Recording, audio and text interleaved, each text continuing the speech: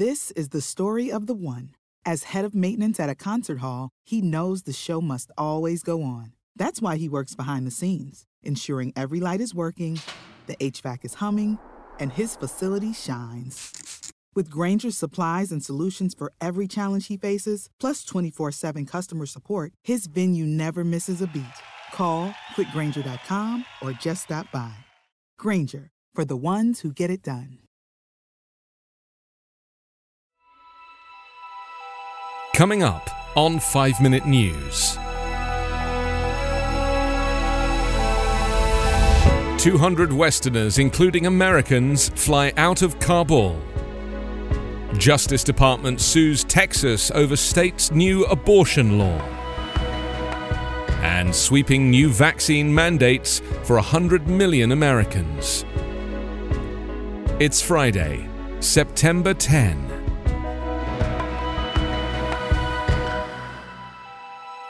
I'm Anthony Davis.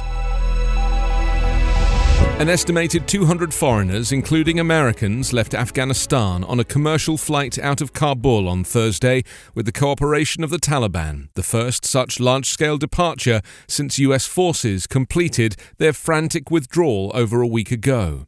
The Qatar Airways flight to Doha marked a breakthrough in the bumpy coordination between the US and Afghanistan's new rulers.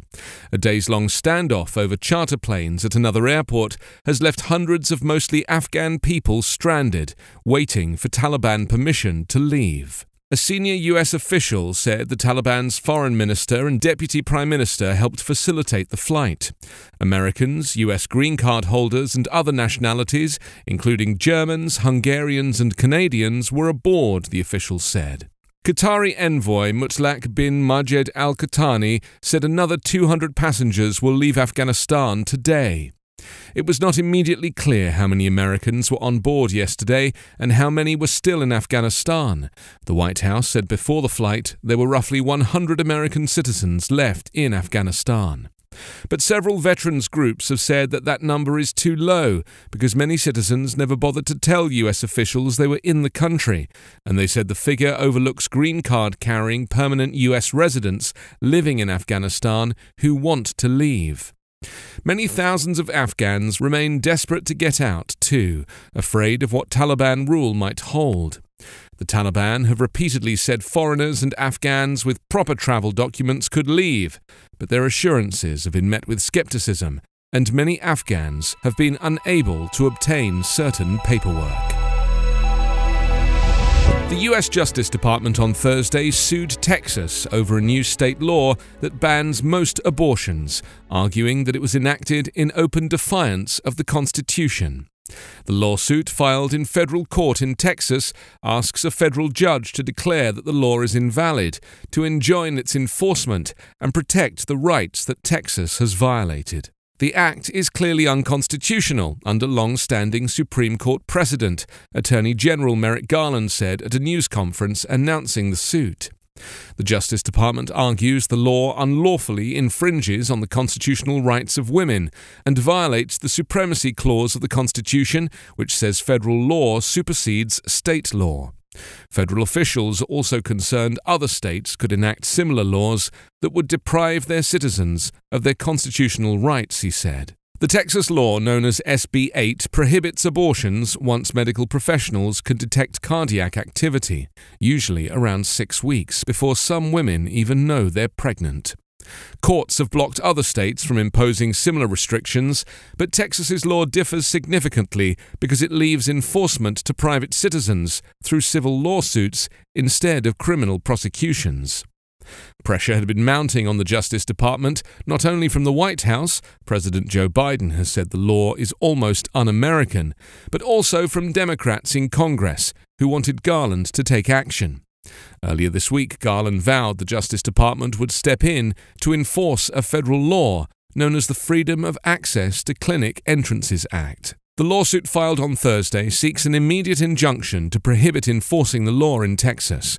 Under the statute, someone could bring a lawsuit even if they have no connection with the woman getting an abortion, and could be entitled to at least $10,000 in damages if they prevail in court.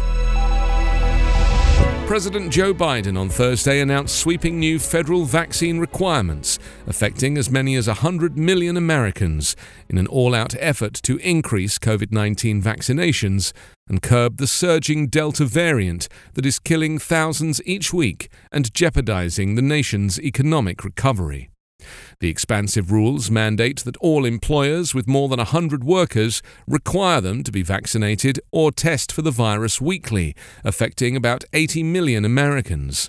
And the roughly 17 million workers at health facilities that receive federal Medicare or Medicaid also will have to be fully vaccinated. Biden is also signing an executive order to require vaccination for employees of the executive branch and contractors who do business with the federal government, with no option to test. That covers several million more workers. Just 2 months ago, Biden prematurely declared the nation's independence from the virus. Now, despite more than 208 million Americans having at least one dose of the vaccines, the US is seeing about 300% more new COVID-19 infections a day, about 2.5 times more hospitalizations, and nearly twice the number of deaths compared to the same time last year. After months of using promotions to drive the vaccination rate, Biden is taking a much firmer hand as his aides blame people who've not yet received shots for the sharp rise in cases that is killing more than 1,000 people per day and imperiling a fragile economic rebound. In addition to the vaccine requirements, Biden is moving to double federal fines for airline passengers who refuse to wear masks on flights. Biden also announced that the federal government will work to increase the supply of virus tests and that the White House has secured concessions from retailers to sell at-home testing kits at cost, beginning this week. You can subscribe to 5 Minute News on YouTube with your preferred podcast app. Ask your smart speaker or enable 5 Minute News as your Amazon Alexa flash briefing skill. Subscribe, rate and review online at 5minute.news. 5 Minute News is an evergreen podcast covering politics, inequality, health and climate, delivering independent, unbiased and essential world news daily.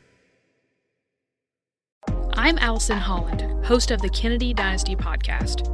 Equipped with a microphone and a long-term fascination of the Kennedy family, I am joined by an incredible cast of experts, friends, and guests to take you on a fun, relaxed, yet informative journey through history and pop culture. From book references to fashion to philanthropy to our modern expectations of the presidency itself, you'll see that there is so much more to Kennedy than just JFK or conspiracy theories. Join me for the Kennedy Dynasty podcast.